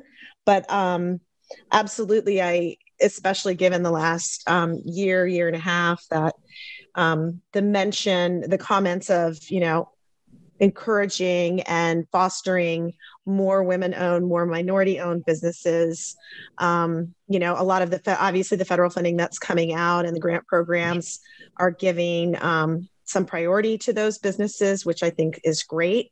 And maybe the plan could I realize I'm talking and I'm not necessarily giving you the direction you might be hoping for, or any ideas, but, what are some ways that we can start that process and that we can encourage it, and especially in light of ARPA, and we're getting, tens of millions of dollars will be flowing into this city. And, if there is some advice or kind of some standards as to how we can use those funds to kickstart, programs, whether it's property owners, business owners, all of the above, and making sure that I think our community will come together in a lot of cool ways, whether it's with public art, as just like a small example, or other larger issues, but to work on equity. But if there are some kind of concrete suggestions that could be included, would be marvelous. Thank you. Thank you, Sally. I don't have anybody else. Oh, one more person just raised their hand. Meredith Moore is first, and then Steve, I'll get to you. Hi, Meredith Moore. I own Wonder Fair Downtown, but I'm actually on this committee as a member at large. So I'd like to speak on behalf of another stakeholder group that's not represented by the committee, which is downtown workers. I would echo comments by a lot of us here that we probably require a work session to discuss some of the comments that have come in the last week and make sure that those considerations are made in our final referral. So I echo that that Sarah Hill Nelson made and others. But speaking to what Sally just mentioned and also what Edith has said before, when we're talking about building equity downtown as well as building onto buildings and parking garages, I really hope in our final draft we can consider places where these improvements haven't considered workers, like with downtown parking improvements. It feels like we really need to consider how downtown workers have access to affordable, safe parking. That'll be a part of the parking garage discussion. The parking garages are also a free third space that people all across the community should benefit from. So how can we really activate those parking garages, make them attractive, safe, maybe have upper deck communal gathering areas where people can eat outside of a restaurant? That feels like a big opportunity we could discuss putting in the final draft. And let's see what else. Also, to Sally's question, what specific ideas have been given to this group that would promote equity downtown? I saw in the plan and the visioning statement ideas for having incubator space supported by the city where minority-owned businesses could have a much lower overhead to start business ideas downtown. I love that plan. Earmarked spaces for that might be the LJ World Building or others, and we want to give our emphatic support to that. And also to consider what's not yet in the plan as a funding structure. The west half of Massachusetts Street is designated as an opportunity zone. Only a few years remain to take advantage of investments in opportunity zones using the national campaign that is basically a tax shelter for investors. I'd love to see the city put together a plan where we civically invest with those tax abatements in creating opportunity zone spaces that are not for outside development groups, but for community-run incubator projects like that proposed to promote minority-owned businesses. I have further comments, but we have so little time. I'd rather save them for a work session if that was possible. Thank you so much for your time. This was so much material to go through. We really appreciate everyone's work. Thank you. Steve Clark. Steve Clark, architect with an office downtown. I want to echo real quickly Brady's comment. I felt like the economic part of the plan could be beefed up, and maybe the strategy he's talking about is the way to do that. But I felt like it's a great goal to state that. But you know, we all know, given market conditions and the way that we run our markets, that that's not hard to make happen as a city necessarily. So I would be curious as to how we would tackle that in more detail. Second, I want to echo Sally and Edith in the inclusion, and Meredith in the inclusion of equity. It is a different world now, Edith's right. I think that would be something I would love to see in the report. And last, for Matt and for Pamela, who spoke about the preservation thing, I'm curious as to necessarily why that would be an offline discussion. It seems like there's many topics here, like homelessness that people care about. There's neighborhood issues people care about, traffic. You know, everybody has these high concerns, and preservation absolutely is one of them that's of a high value in our community. I do think that conversation should occur out in the open in a public setting and in a plan like this. And I echo Sarah's comment, because I think for us, Pamela and Matt and everybody, to talk about those topics that we don't necessarily always see eye to eye on, it would take some time in a room to really do that well and give it the discussion that it deserves. And I would welcome that with, for example, on the preservation thing, to hear your thoughts in much more detail than we've been able to today. Thanks.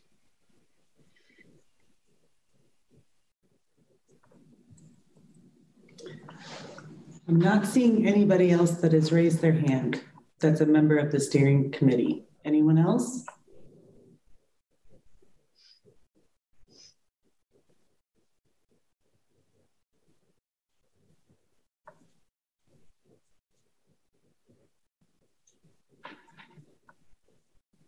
Sarah, are you raising your hand?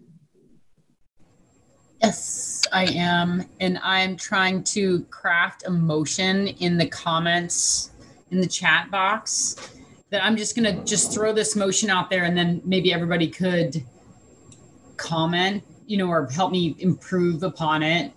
And I'm just going to I'm going to add it here. This is what I had so far.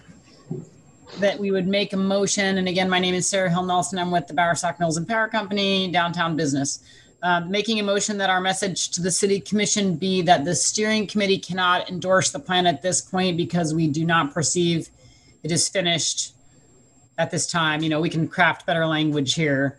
We ask that the city commission direct the consultants, or do it ourselves if it would add, too much cost, to solicit additional feedback from community members, and say, here are the issues that the steering committee has seen that, these items need additional discussion, solicit feedback, and hold, maybe through subcommittee, you could divide it into sections somehow so it wouldn't drag out ad nauseum, but try to recraft the plan a bit to reflect the comments that we've gotten to date. And then someone else can, please chime in, everyone, to help improve what I've just said.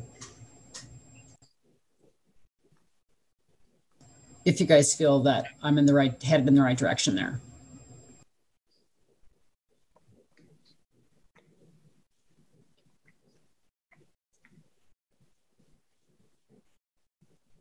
I mean, do we have a voting function on here? Maybe we could have the city committee, everybody could vote, like, at this stage of the game, how many people feel they could endorse it as is, and how many people feel that it needs some additional crafting. Amy Miller, Assistant Planning and Development Services Director. Because of our current meeting procedures, any type of voting action would need to happen by roll call vote. You can take a verbal informal poll if you will, but I would rather not do anything else that's called a vote. Yeah, and I guess before we do a roll call, I mean, are there specific aspects of we've heard some ideas, but a part of what we were hoping to accomplish here was get some feedback on comments that have been received. And I can appreciate that it was a lot of comments to review. But are there any in particular where, like, if the plan were to address this, we would like it to address it in this way?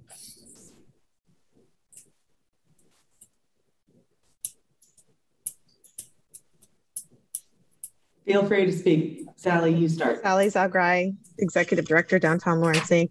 Nick, I would say, so when I realized I kind of digressed, I got into the broader issues, but, I heard, I saw the comments, heard the comments, and we heard yesterday a few comments at our own meeting that, about the post office.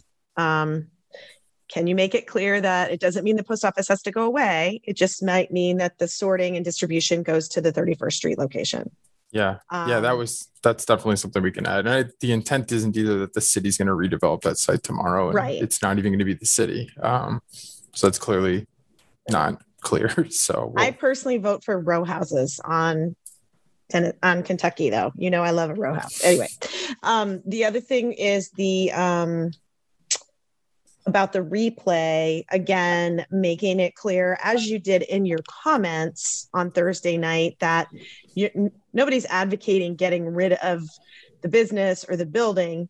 It's that if it were the case that that business wasn't there or that space became available, or maybe you just say, locations like at the northeast corner of 10th and Mass that are a single story, that could then be, a story could be added on or could be redeveloped in that way. I also, and maybe I missed this because I've looked at it, but I was also getting ready for my other meeting, which had a whole nother, big topic that's on Tuesday's agenda. Is the when we talk about density downtown and the infill, I think it's important to make a couple of statements as to why that is important, and it's sort of like the gold standard. I believe somebody made the comment, well, who said we wanted a dense downtown? And if we can explain that when you have a dense downtown that's got lots of people living, working, playing, visiting, that is what keeps our economy going. It's essential.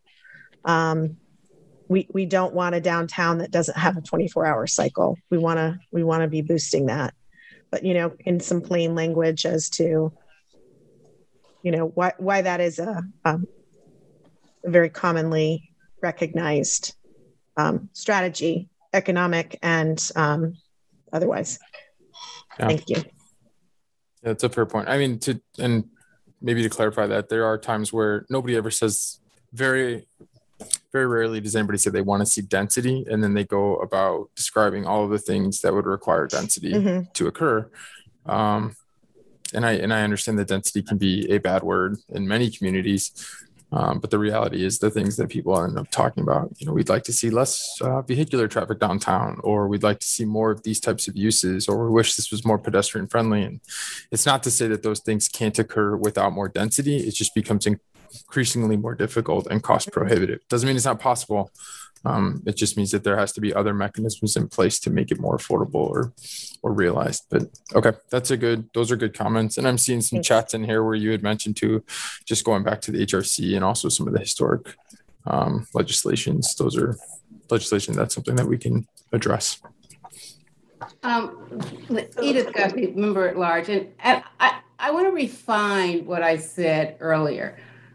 I'm not sure it's the master plan's responsibility to say what the strategies are that will make downtown more inclusive. But neither do I think we can put a master plan, adopt a master plan that doesn't indicate we have and given serious consideration to that being part of the big picture, to being a more inclusive community, a more inclusive downtown, being part of the master plan, that we've not given serious consideration to that being part of our plan. And I don't see, other than a few words, that that's been an integral part of our plan. And that's what I'm looking for, that we have given, that's part of the prism that we've looked through. You see what I'm saying? I'm not asking for detailed strategies, but I don't see that that's been part of the prism that we've looked through. Okay. No, I mean, I understand what you're saying, or at least I understand the sentiment about shooting that through a prism or a filter. Yeah. That lens. Yeah.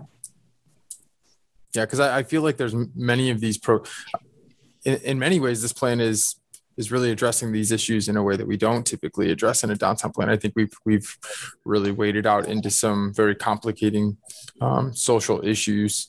And then talking with representatives in the downtown, I mean, there's some things that we've been instructed, let's not get into this because there are so many other programs and systems in place that are addressing these, but we're trying to touch on them because we want to recognize the fact that there are several agencies downtown or organizations downtown that are doing this type of work. We're not telling them how to do their work, but we need to make sure we're doing a good enough job recognizing that this work is being done. I don't know if I'm saying that in the right way, but I mean, sincerely, there's a lot of stuff being done downtown, even stuff that we've been made aware of in the last few weeks that the plan should talk to, but we don't want to say how they should be operating or what their missions are. Just want to make sure that everyone is aware that these systems are being put in place and we're trying to address issues as we can as a city. So Amy Miller, Assistant Planning and Development Services Director, I want to back up just a touch to Sarah's attempt at a motion. And I think that it can even be a little bit more simple than that. And I think that you could make a motion, if you so desire, to recommend to the City Commission that you hold a work session to work through the comments that have been submitted and give direction to the consultant. And I think that is something that you could do at this point. Because the resolution was very specific that there were only 3 meetings, you can only make that recommendation to the City Commission, and then the City Commission would have to say, okay, yes. But I think that you could make that recommendation, and I think it could be as simple as that at this point. But we've got a couple other people that have raised their hand, and I want to make sure that we're getting to them. I've got Meredith Moore next. I had actually raised my hand when we were soliciting feedback from Sarah's suggestion. And I agree that a work session I think will be really helpful. And I think I can share more comments in a work session.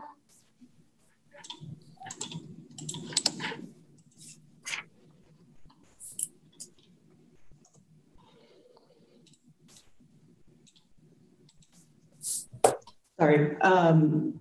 Steve Clark is next. Steve Clark, architect, downtown Lawrence. I would like to maybe, I think your simplification, Amy, of Sarah's motion was good. I do have a perspective that tells me that Nick and Jackie and their folks have done a lot of input gathering. They've done a lot of community research. They've used it in a multimodal way. They've gotten it in a bunch of different ways.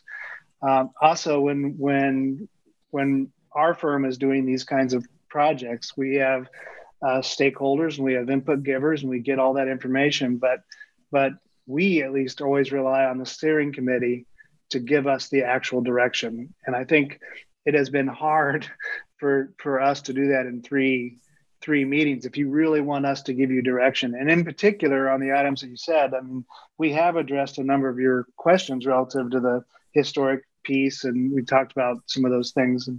But I do think if we're going to give direction, you know, it's easy for me to get behind the permanent location from the farmer's market. I don't think you need my input on that, right? What you need our input on as a group is on those 7 or so items that you listed, and then I would add the equity on top of that from Edith. And that's going to take some time, and I think it's actually the work that this group ought to do. I don't think having subcommittees and that sort of thing is really necessary. I believe we could actually do a work session and get through all of it all. And I would simplify the motion to just that as a request. Thanks. Amy Miller, Assistant Planning and Development Services Director. We do have a request from the member of the public to speak, and that would be up to the steering committee as to whether you would entertain that. Okay, David Hawley, go ahead.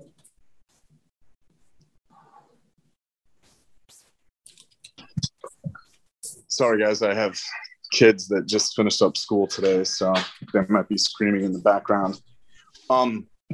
I just kind of feel like, again, with the stuff that's been outlined and planned, it's not that I'm, you know, really tremendously for or against any of it, but I feel that there's so many members of the community and businesses that I think that a lot of them haven't really had enough time to pay attention to these things. A lot of people have been trying to keep just these parklets for like the next year. And yeah, I just think that if there was another opportunity for a work session and we can get some other members of not just restaurants or retail, but other people to come to the table just before this thing goes off, it would be beneficial. I'd like to see more people get involved and talk through this and understand what's going on before this goes in front of the commission.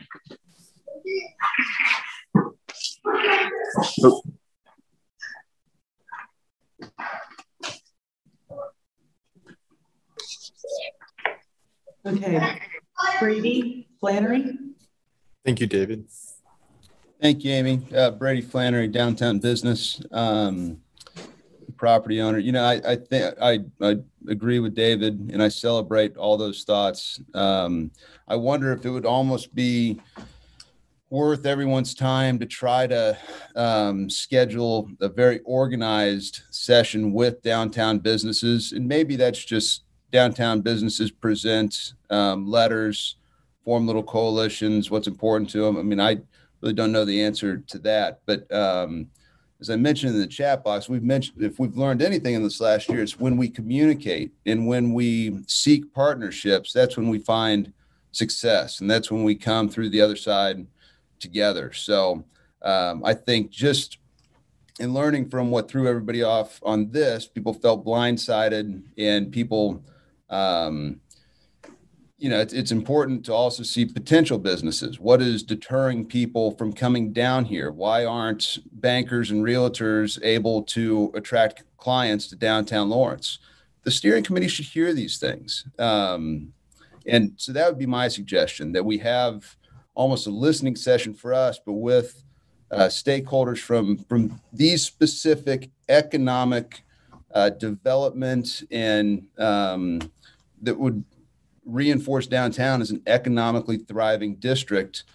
There are still some voices and opinions that we need to hear to really make this an outstanding use of the city's time and money. Meredith Moore. A procedural question. Would it be possible to please have maybe Nick and Jackie or the city?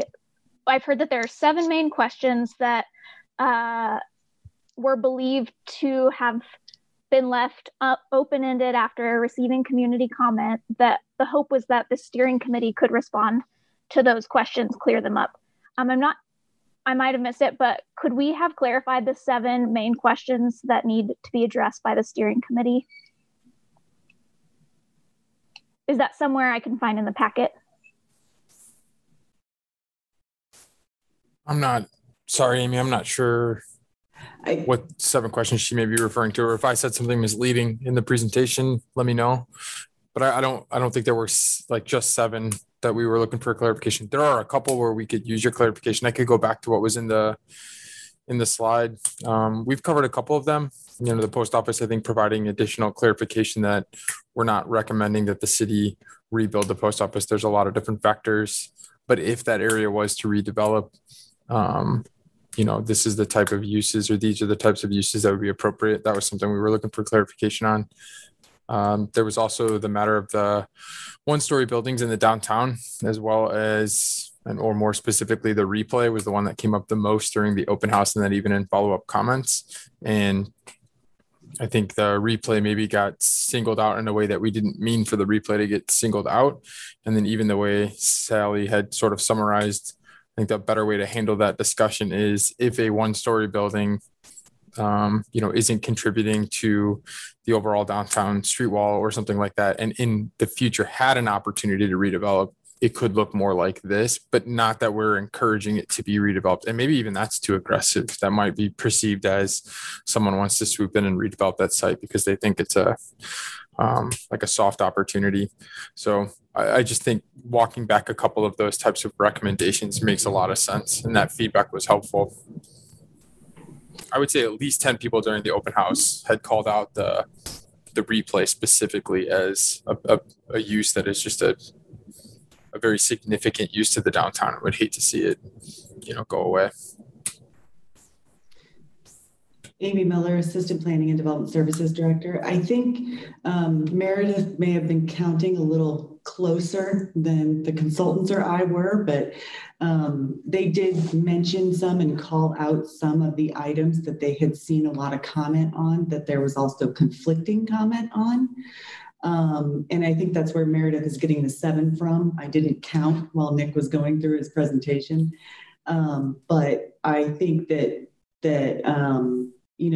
those last 2 slides that were in Nick's presentation, which he could put up again. But I do think we've gotten some clarification on some of them. Yeah, another one was the historic ordinance section.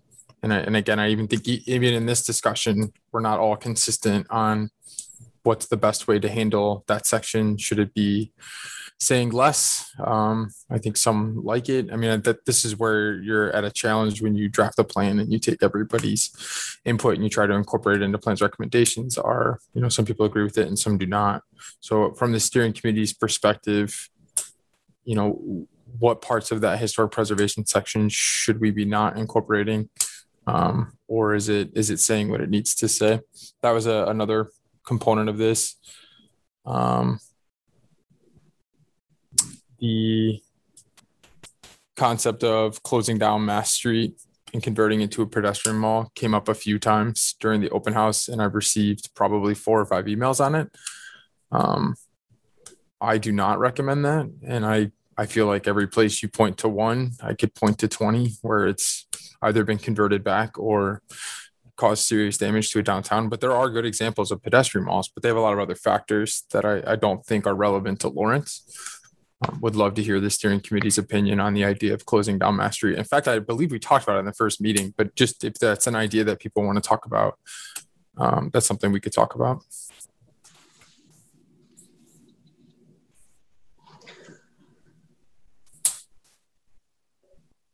Sally's raising her hand, so go ahead.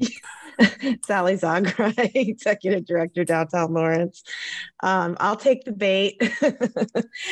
Rather than, I was talking with David Hawley 2 nights ago. He for anybody who doesn't know, David and his wife Nora own Papakino's Pizza, which is a wonderful downtown Lawrence institution. And we were just chatting as I was leaving the office and talking about, closing Mass and the idea. So when we've had street closures that aren't necessarily for large scale events like the St. Patrick's Day Parade, like the old-fashioned Christmas parade. Case in point, we had a street closure for the Final Four back in 2017. Now I don't know what year it was, but that was the new police safety plan. And we only got a few days notice. I think we literally got 2 days notice that was happening. So we didn't have enough time to plan something to take advantage of that closure. And it was on a Saturday in the spring, which is brutal for to close the main street, as you can imagine. But some people did come down and they rode their bikes in the street and they rollerbladed in the street, and, you know, they had their sidewalk chalk and doing things like that. And so when there are opportunities to do things like that, people, or when it's kind of quiet, like March and April last year downtown, when we had to stay at home and people, you know, there were hardly any cars on the street. So you felt like you could walk in the street. There's something about it. And maybe you all, since you work in all these communities, I don't know what the excitement and the charm of like being able to stand in the street and drink a beer is, or to, you know, roller skate or something. And then they want to bring in the food trucks, right? But we have 52 restaurants downtown. So bringing in food trucks is actually detrimental to our downtown businesses, right? So there's something about it, though, that people start saying once the parklets start going in, shut it down, shut it down, shut it down. If there is a way to kind of redirect that, and what David and I were talking about is more of the, and I think I mentioned it in the open house chat, that if there was a way that we would have some infrastructure that would make closing the street or part of a block, not necessarily all of Mass Street, but, you know, you could close a smaller section for something that warranted a street closure. We could use it as an example, like the May Final Fridays, which would be this Friday. Normally that would be the kickoff of the outdoor sculpture exhibit of our city public art for the year. In September, we just got a grant. We just found out we got a Kansas, Kim, what is it? The Kansas Artistic, Kansas Creative Arts Industries Commission grant, Reimagine Spaces, and we're going to be having storefront art. So we're working on a program. And when I say we, it's Downtown Lawrence, it's Explore Lawrence, it's the Arts Center, it's the Arts Commission. There's a group of us who have been working on this grant. The city, Porter wrote the grant. Thank you, Porter. To have vacant spaces, to activate those spaces with art installations, and not necessarily just 2D or 3D art, but it could, you know, we're going to probably ask Danny Kane from the Raven to do, you know, his live poetry thing that he does, you know, writes a poem a la minute on the typewriter, on a classic, you know, standard typewriter, and things like that. And that's going to be kicking off in September. So you could think, okay, wouldn't it be cool if you had, say, in the 800 block of Mass, you had 6 or 7 different spots that really had some great Final Fridays things going on. And then you could close a gate, or you could pull up like bollards or a gate that was already installed, and have an easier process than it is now to close the street, you know, administratively. And then it could be closed for a couple hours, you know, while those things are going on. And then you just open it back up. Because right now it's a huge, you know, it's a big process to do that. And I think that we might find that there are all kinds of ways that we could, you know, could apply to the side streets as well, which are, you know, a little bit, those are usually easier on everybody to close a side street. But that kind of a thing where we don't necessarily want pedestrian traffic. I mean, there's other issues, as I'm preaching to the choir with you all, but, you know, we have a lot of second story businesses, and we have ADA requirements that would not be met, and where do people park, and, you know, if they're handicapped and all that kind of thing. So, but to think about it, as not as a full street closure, but ways to use the street in those fashions more quickly and easily.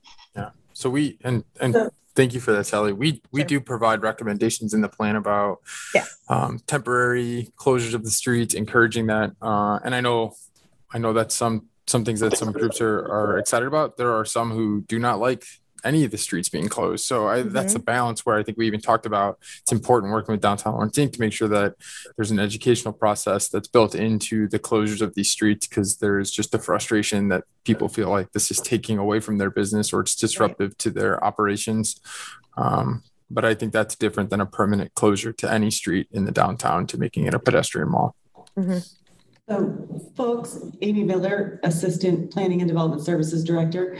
I want to be respectful of everybody's time. We have published the meeting as being from 4 to 6 p.m. and we are rapidly closing in on that 6 p.m. If you wanted to go a little bit longer, I think that is okay. But like I said, I want to be respectful of everybody's time.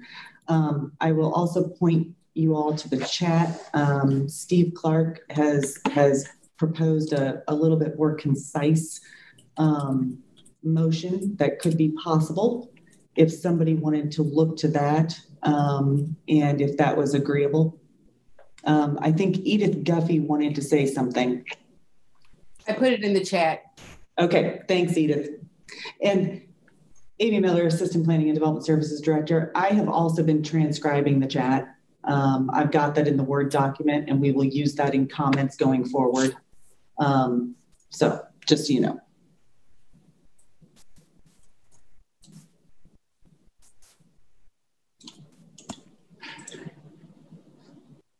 It's actually Sarah's motion. I just added the steering committee to the language.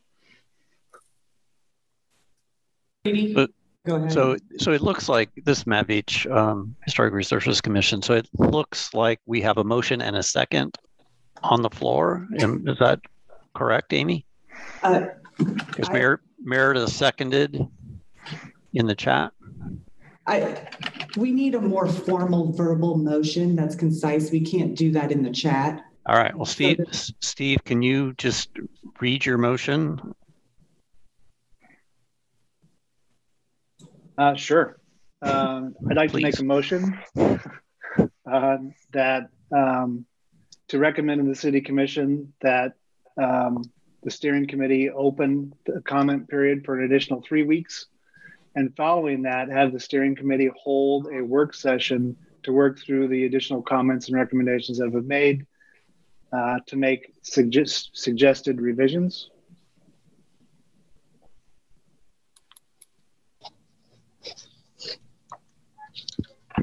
Meredith, you're going to second? I second the motion.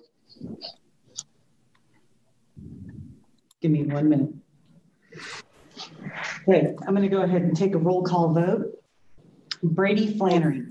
Hold on a second. Sarah added to the language that the city of Lawrence publicize the extension of the comment period, which I agree with. So is that an amendment to the motion? Correct. Is there a second on the amendment? Second. Alton Paley. And Brady Flannery, aye. Thank you, Brady. Matt Beach, aye. Oh, hang on. Clint? Aye. Dalton? Aye. Edith? Aye. Emily? Aye. Meredith? Aye. Kimberly? Aye. Sally? Aye. Sarah? Aye. Steve? Aye. Steve Kelly? Aye. And Pam Blackburn? Aye. Motion carries.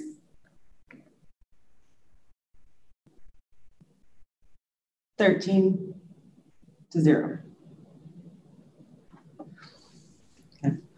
Amy, this is Brady. May I ask a question? Yes. So Sally dropped into the chat box. Basically, is it possible to make it public that this will still be more focused? And we still need to determine exactly how to do that. But I don't know whether that's a message we get across to the commissioners or how we go about that. Because public comments will obviously still remain open, but this focus group or committee, will really wants to dive into some of this stuff on our own, and we might seek counsel from other stakeholders. Amy Miller, Assistant Planning and Development Services Director. I'm not sure I'm understanding the question. Could Sally expand a little bit on what she put in the chat box? We really need to be having these conversations in the verbal forum. Sally Zagrai, Downtown Lawrence, Inc. So what I was wondering is, because we are trying to, we want to open it up for 3 more weeks to get more feedback. Some of the initial, I don't know if we can do it, but I was just trying to kind of be more efficient, and rather than just saying it's open comment, there are things that have this steering committee, which we have been enjoined to do, have already kind of narrowed down some of these issues and spoken about them and clarified some of them. So would we, is there a way to make it a more directed subject for comment, for public comment? So I was to say, can I respond, or you can take that, Amy? You can go ahead. I was just going to say, I mean, I would say the nature of receiving public feedback is that you will not get to control the feedback that you receive. So it's part of taking public comment. And what you'll find is, even if you were to ask people to provide comment on the draft plan in a specific way, it'll just be whatever someone feels is important to state as it relates to the downtown. So the group, if charged to do this, would need to move through these comments, I think, in a more holistic way. Okay. Otherwise, it would fall on a group member to determine which ones are appropriate. I guess that's what I'm saying. Like, someone would have to determine, is this an appropriate topic for the group to be? And I think that kind of goes against what you're trying to do here. Sorry, Steve. I think, Nick, you all have done this a lot. And I think that Sarah's idea in the chat that if we can leave the comment period open and have it be open-ended and see what else we get. But I really think that it's the work of the steering committee that needs to be done here. And I like her suggestion that you all basically brought to us these 7 topics that I noted in the chat. And there may be 1 or 2 more that you want direction on specifically, but if you could, obviously facilitate that and organize our special topics, and maybe anybody on this committee that thinks that there's something that's needs to be really worked through because it's controversial or whatever, can add, you can send those to you. But I think you all could, I agree with her. I think you could make the list. And then if Brady wants to go out and talk to more people himself, and as part of this committee, gather information so he knows that he's being representative, I think that could also happen too. And that seems to be a pretty good way to do it. I'd suggest that. I would recommend not revising the draft plan at this point, because it creates multiple versions of a document that will just automatically create confusion. One of the things that, we need to discuss this with the city, but one thing I would suggest would be to compile a matrix of all of these comments. And then I would do one of 2 things. I would, with those comments, identify where we need clarity or a decision from the steering committee, and even in today, in some of our discussions or what we heard during the open house, there are some of these topics that are addressed in the downtown plan. And I think just pointing people to, page 42 where we talk about this, or page 62 where we talk about that, it would be helpful to know, is this addressing this issue in the right way? So we're not redrafting or rewriting text that exists maybe just in a different section. So that's something that, if if that's what the steering committee feels like they may need, and if this is how we're going to move forward, we can work with the city to pull that together. We've had a few members that have already had to leave, so I want to quickly get to Sarah and then Brady.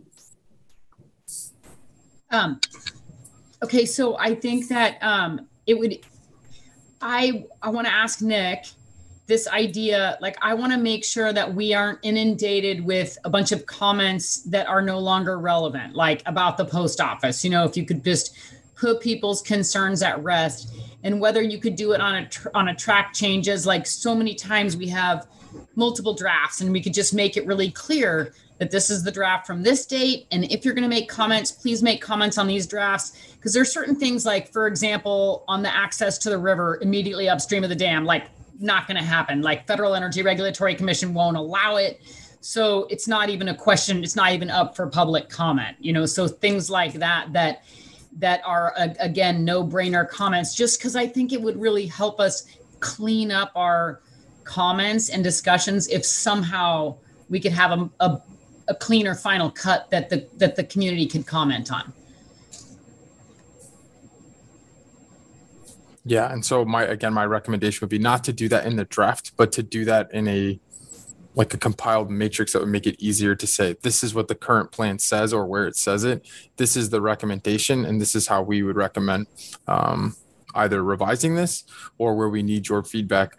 I'll give you an example. The post office we haven't agreed on it. I've told you what we recommend. There are still some people who don't even think the post office should be a part of this discussion. So some would say we did not resolve that issue. We need to know from the steering committee, is the resolution that we provide additional feedback or provide additional information inside of that write-up about the post office isn't really being recommended to be removed tomorrow or immediately. It's if it were to scale down to a smaller size, it's the type of development that would be appropriate. That's one solution. There could be another that this group determines might be we don't even want the post office to be a catalyst site. So we need that kind of feedback. So I don't think going through and revising the draft plan helps us get closer to that. I think it will just create more confusion, and you're going to ask people to read a very long document to find the changes, even with track changes. But I agree, we could take the 150 comments we received and get it down to, of the 150, these are the ones that we think this is what should be done. With these 50 or 60, we need some additional guidance from the steering committee. And Sarah, Amy Miller, Assistant Director of Planning and Development Services, we did something very similar with the comprehensive plan update a few years ago, this type of matrix, and it actually worked out really well. And they also had a steering committee, and it made it easy for the steering committee to work down the list. And so I think that we're going to address your issues in that fashion with what Nick is talking about. And I think that at that work session, what we're going to bring you is, these are the things you really need to discuss. Right. These are the things that we can shove to the side. Yeah. That seems reasonable to me. That seems like a reasonable course of action, and I understand the rationale for doing that. So. Yeah.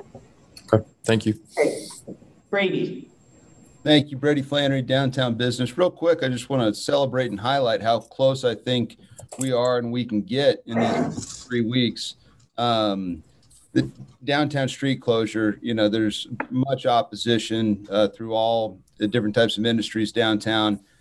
However, I think we can focus on another problem we all have and a potential solution. We've all learned through the age of curbside pickup and whatnot that we have good access to most businesses downtown through the alleyways, through the side streets, through these other opportunities. What's the downside with the alleyways? They're, you know, downtrodden, they're filled with oil, they're poorly lit, alleyways are in disrepair and need help in order to be friendly for our customers, our community, our employees. And you've already identified that as something. So maybe we could just move that up in the priority list. So thank you for allowing us to take this to more of the downtown business community. At the very least, it'll improve our communication and cooperation. Thanks, Bernie. Amy Miller, Assistant Director of Planning. If there are no other comments, then I would entertain a motion to adjourn.